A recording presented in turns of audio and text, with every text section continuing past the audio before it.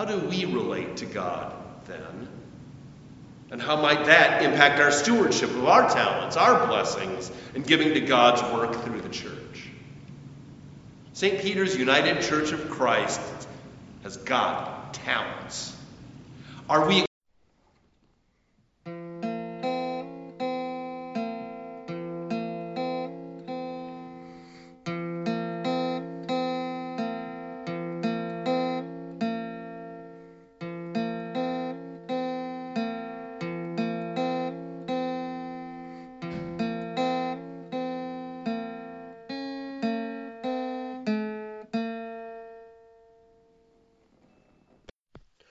Hi, and welcome to this Stewardship Sermon number 2 edition of The Red-Headed Preacher.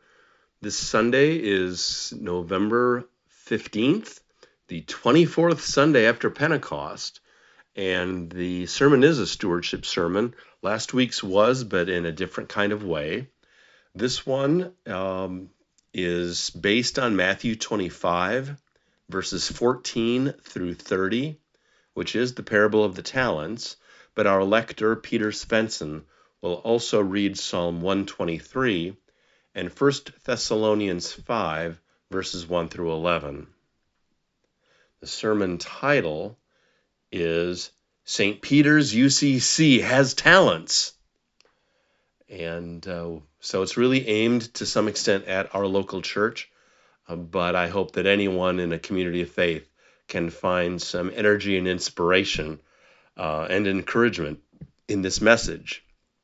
So let's go with our 24th Sunday after Pentecost, and we'll lead off with our lector, Peter Svenson. The first reading is Psalm 123. To you I lift up my eyes, O you who are enthroned in the heavens. As the eyes of servants look to the hand of their master, as the eyes of a maid to the hand of her mistress, so our eyes look to the Lord our God, until he has mercy upon us. Have mercy upon us, O Lord, have mercy upon us, for we have had more than enough of contempt. Our soul has had more than its fill of the scorn of those who are at ease, of the contempt of the proud. This ends the reading of Psalm 123.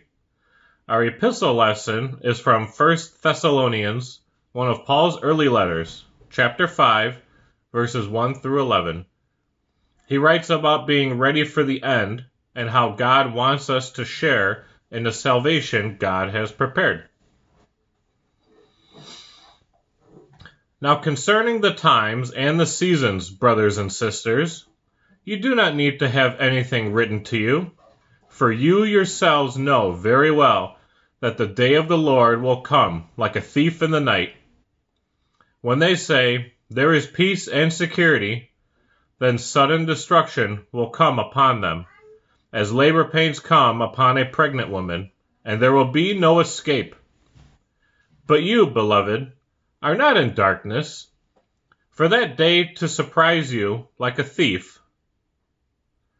For you are all children of light, and children of the day. We are not of the night, or of darkness. So then let us not fall asleep as others do, but let us keep awake and be sober. For those who sleep, sleep at night, and those who are drunk, get drunk at night. But since we belong to the day, let us be sober, and put on the breastplate of faith and love, and for a helmet the hope of salvation. For God has destined us not for wrath, but for obtaining salvation through our Lord Jesus Christ, who died for us, so that whether we are awake or asleep, we may live with him. Therefore, encourage one another, and build up each other, as indeed you are doing. This ends the reading of the epistle. Our gospel reading this morning is Matthew 25, verses 14 through 30. Jesus has just finished the parable of the 10 bridesmaids, saying, the kingdom of heaven will be like this, and then tells this parable right afterward. On this November Sunday, when the church thinks and talks about stewardship, this is a great parable to bear in mind. Jesus said, For it is as if a man, going on a journey, summoned his slaves and entrusted his property to them. To one he gave 5 talents, to another 2, and another 1, to each according to his ability. Then he went away. The one who had received the 5 talents went off at once and traded with them, and made 5 more talents. In the same way, the one who had the 2 talents made 2 more talents. But the one who had received the 1 talent went off and dug a hole in the ground and hid his master's money. After a long time, the master of those slaves came and settled accounts with them. Then the one who had received the 5 talents came forward, bringing 5 more talents, saying, Master, you handed over to me 5 talents. See, I have made 5 more talents. His master said to him, Well done, good and trustworthy slave. You have been trustworthy in a few things, and I will put you in charge of many things. Enter into the joy of your master. And the one with the 2 talents also came forward, saying, Master, you handed over to me 2 talents. See, I have made 2 more talents. His master said to him, Well done, good and trustworthy slave. You have been trustworthy in a few things. I will put you in charge of many things. Enter into the joy of your master. Then the one who had received the 1 talent also came forward, saying, Master, I knew that you were a harsh man, reaping where you did not sow, and gathering where you did not scatter seed. So I was afraid, and I went and hid your talent in the ground. Here you have what is yours. But his master replied, You wicked and lazy slave, you knew, did you, that I reap where I did not sow, and gather where I did not scatter? Then you ought to have invested my money with the bankers, and on my return I would have received what was my own with interest. So take the talent from him, and give it to the one with the 10 talents.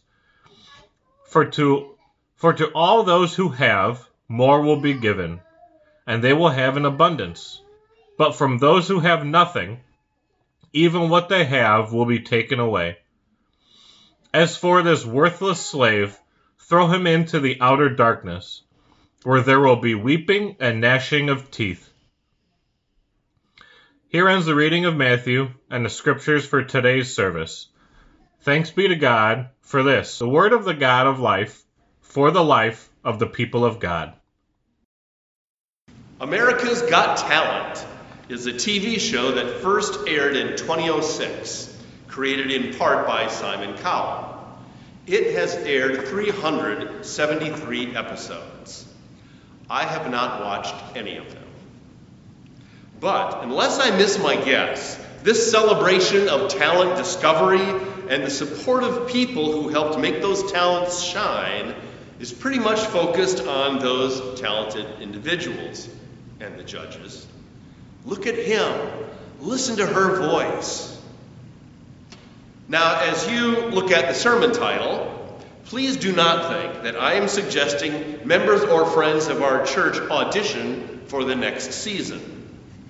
But in this scary time, in stewardship season, and when hearing a parable that has its edge of judgment, I want to remind all of you that even if you or I cannot dance, juggle, sing, or play an instrument, we do have talents. This church has talents. And unlike the natural character of that TV show, what we do with our talents is not to shine the light on us. Living in COVID restrictions and some in real economic hardship, with limited options for a lot of things, we know it's not hard to get down in the dumps. it has gotten serious for some persons and families. Not only is this a time where we need some renewed faith and the peace that comes from that, it's a time to hear this parable and remember that we have been given talents by our Maker. Think about this. Our story has this vastly wealthy slave owner and probably landowner prepare for a journey while trusting 3 of the servants with loads of money. 1 talent was worth more than 15 years' wages of a laborer, and some have said it's closer to 20 years' worth. So if you're servant number 1, 5 talents, you've been entrusted with what is equal to 75 years' worth of income. Number 2 is about a full working career with 2 talents. And even number 3, who, according to his ability, gets 15 to 20 years worth of pay to be in charge of the household until the householder returns. Or to be in charge of the talent until the householder returns. Now this is grace for these servants. One commentator, quote, sees the money entrusted to the servants as amazing, a reckless, unearned, unheard of trust. The first 2 responded with daring, courageously doubling both the principle of the bequest and the principle behind it. The worthless slave did not understand what he'd been given. End quote. And Doug Hare wrote, the immensity of the sum is intended to remind us of the preciousness of the gifts that God has entrusted to our care. Even the one with the least ability is given a significant responsibility, an honor for which he should be grateful. Well, right away, the parable reminds you and me, and disciples everywhere, that God has put us in charge of tremendous stuff, which we later get to return to God, and hopefully for the better. God is giving us much good to take care of, to make holy use of, and to grow. We understand that in this difficult economy, when we have a gift from God entrusted to us, it might not be financial, even if generous management of our resources leads us to use it in service to Christ through strengthening the church community. God's trusting grace is at work by us having the talents that God has bestowed upon us.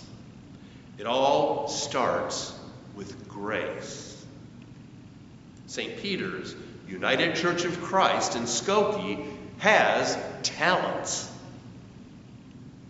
Now, the 3rd servant did not respond with that daring activity. Indeed, he did what admittedly was a common thing back then. He buried the money in the ground to protect it and to preserve it. When confronted about this, he said he was afraid of the way his head honcho acted, and evidently was afraid then to fail and be punished. I've given a little thought to the servant's state of mind. I'm getting the least amount, so if they're handed out to each according to his ability, he must not think much of me. That can feed into someone's inhibitions, inferiority complex, or lack of self-esteem. He could be playing also the horrible game of comparing himself and his abilities to the first 2 servants and end up depressed and frozen. It is speculation, however, and does not really come into play, as best we can tell.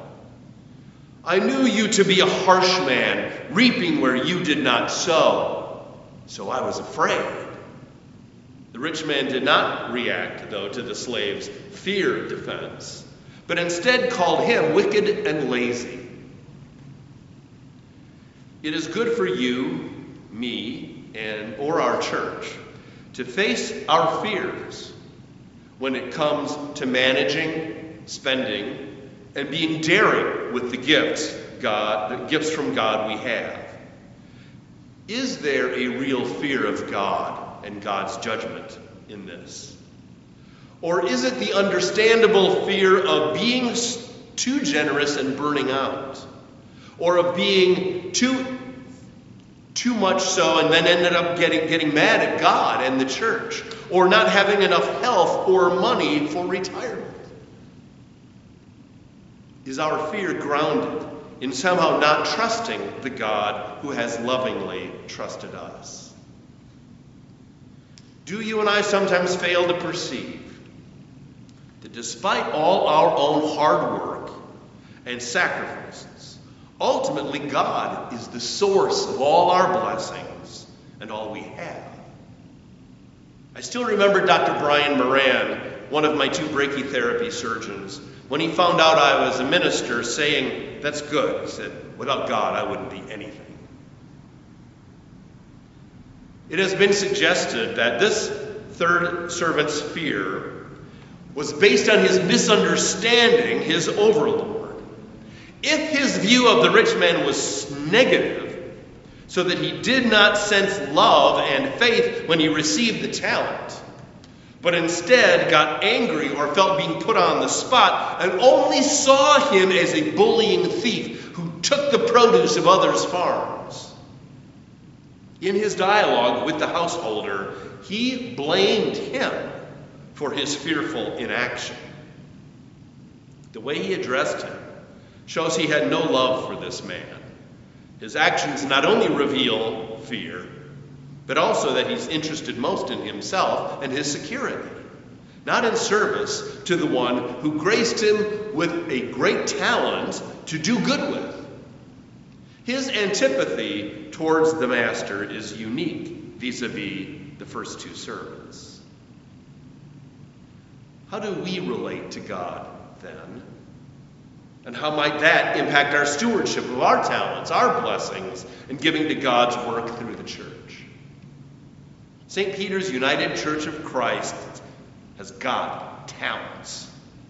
Are we experiencing these as a burden or as something from a loving God whom we love in return? Well, when I think of some of the sacrificial work being done here, and the sacrifices are often of time, when I think of some of the sacrificial work being done here, such as making the rummage sale happen, the almost daily work done behind the scenes by members of the Cemetery Association, the labors of our church officers and board members over the phone, over email, on site here, and over Zoom, the time and talent put to use in creating our services, editing and uploading them, persons praying daily for this church, persons sending checks or using electronic giving, persons making masks, knitting hats, making phone calls to keep people connected, helping this building last, keeping records, and on and on. Although there are times of human fatigue and joy when a task is completed, I do not get the feeling the work done with St. Peter's talents is done as a burden. There is a love for the community and for Christ, which animates what we do, even when we do not always feel it. Let's go back a second and take the time again to rejoice in the many gifts God has given and still provides for St. Peter's United Church of Christ. And yet, as blessed as we are, for the talents to double, as the first two slaves were able to do with their talents, it seems that you and I need to consider the factor of risk-taking as part of success. The third servant took 0 risks, and look where he ended up. Inspired by a love for God and appreciation for the opportunities, we will want to please God by using what we've been lent.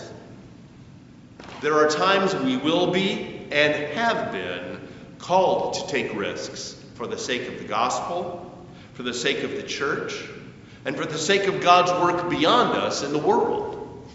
Taking risks for peace and an end to violence and systemic racism and all sorts of things. We sometimes even lay bodies on the line. We're using a gift from God for good. It may be risky for those who are able, for example, to write 4-figure checks on some kind of basis, which together, all together, with all the resources we receive financially and otherwise, it may be risky, but these all together can enable us to expand our capabilities in worship and outreach and mission. It may be risky for somebody else to give up a weeknight once in a while to be part of, say, the Micah 6:8 committee, which is seeking ways for us to do what the Lord requires of us, to do justice, love, kindness, and walk humbly with our God. It may be risky and sacrificial for someone with hidden musical gifts to practice them up, which takes time and effort, coordinate with Ben, and contribute to the breadth of our music in worship. Something I found inspirational in a devotional I use is this thought. Quote, "As you look back over your life, it is not too difficult to believe that what you went through was for a purpose, to prepare you for some valuable work in your life. Everything in your life may well have been planned by God to make you of some use in the world. God has let me live for this. This is my opportunity and my destiny." End quote.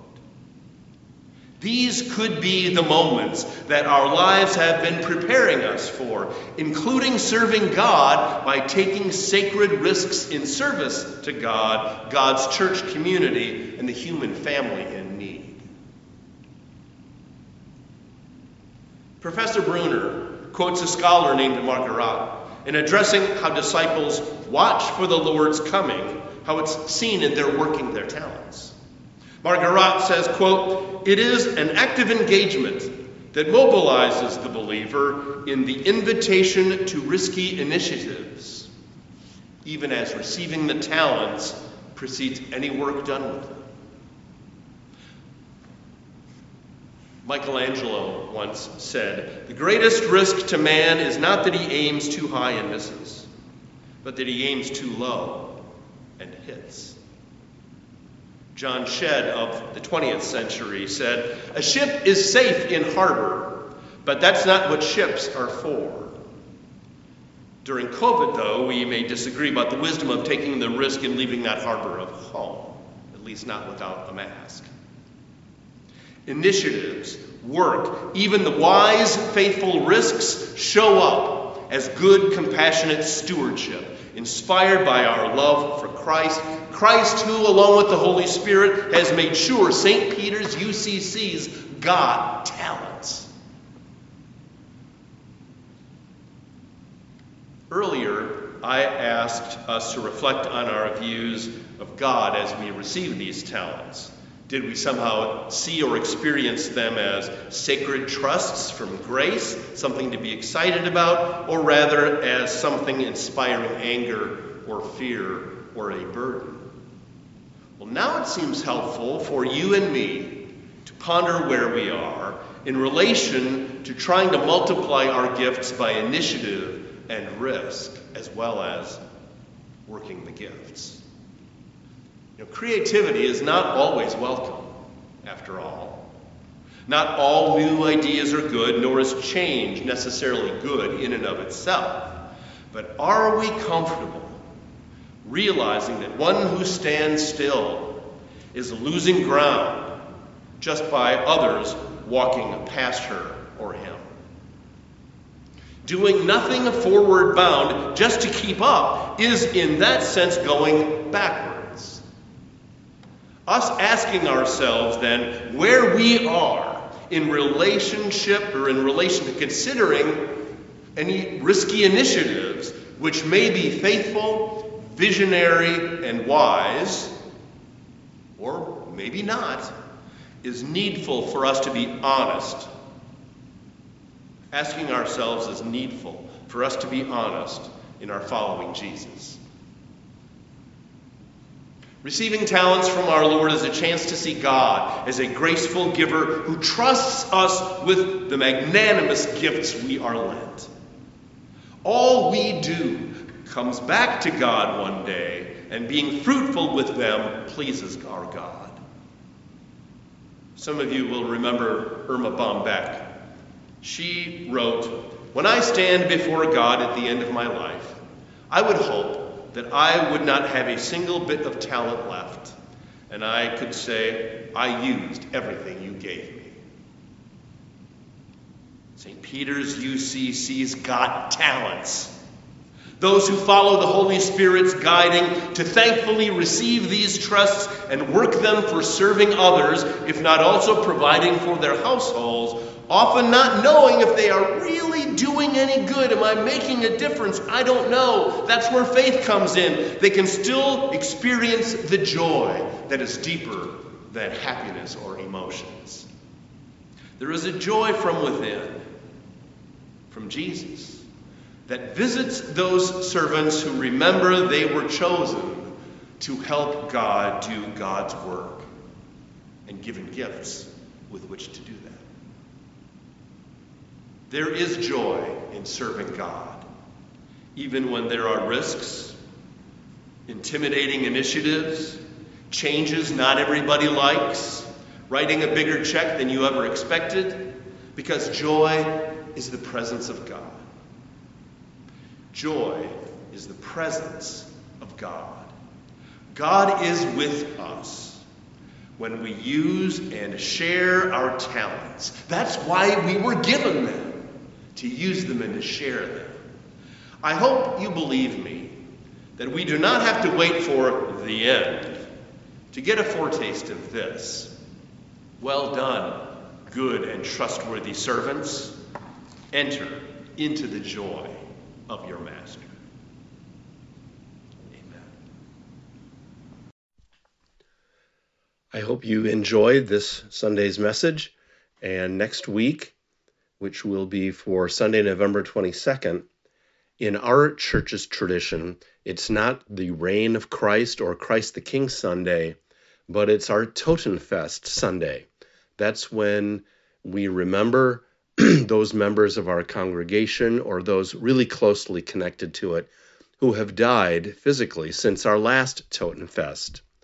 This year, so far, there's one more week to go, there's only been one member who has died, but we also will be lighting some candles for those who email in before we record per their requests for names to be mentioned and candles lit. It is also when we will mark the day of remembrance for those who are transgendered who have been killed, violently killed over the past year. The Trans Day of Remembrance will also be mentioned, at least in the pastoral prayer. And so, I hope you enjoyed it. Like I said, once more, I hope this has been a blessing to you. If it has, and if you have enjoyed the Redheaded Preacher messages, please let other people know about it. And we hope you hear from us the next time. May God bless your week. And be careful, be safe, be healthy. Bye.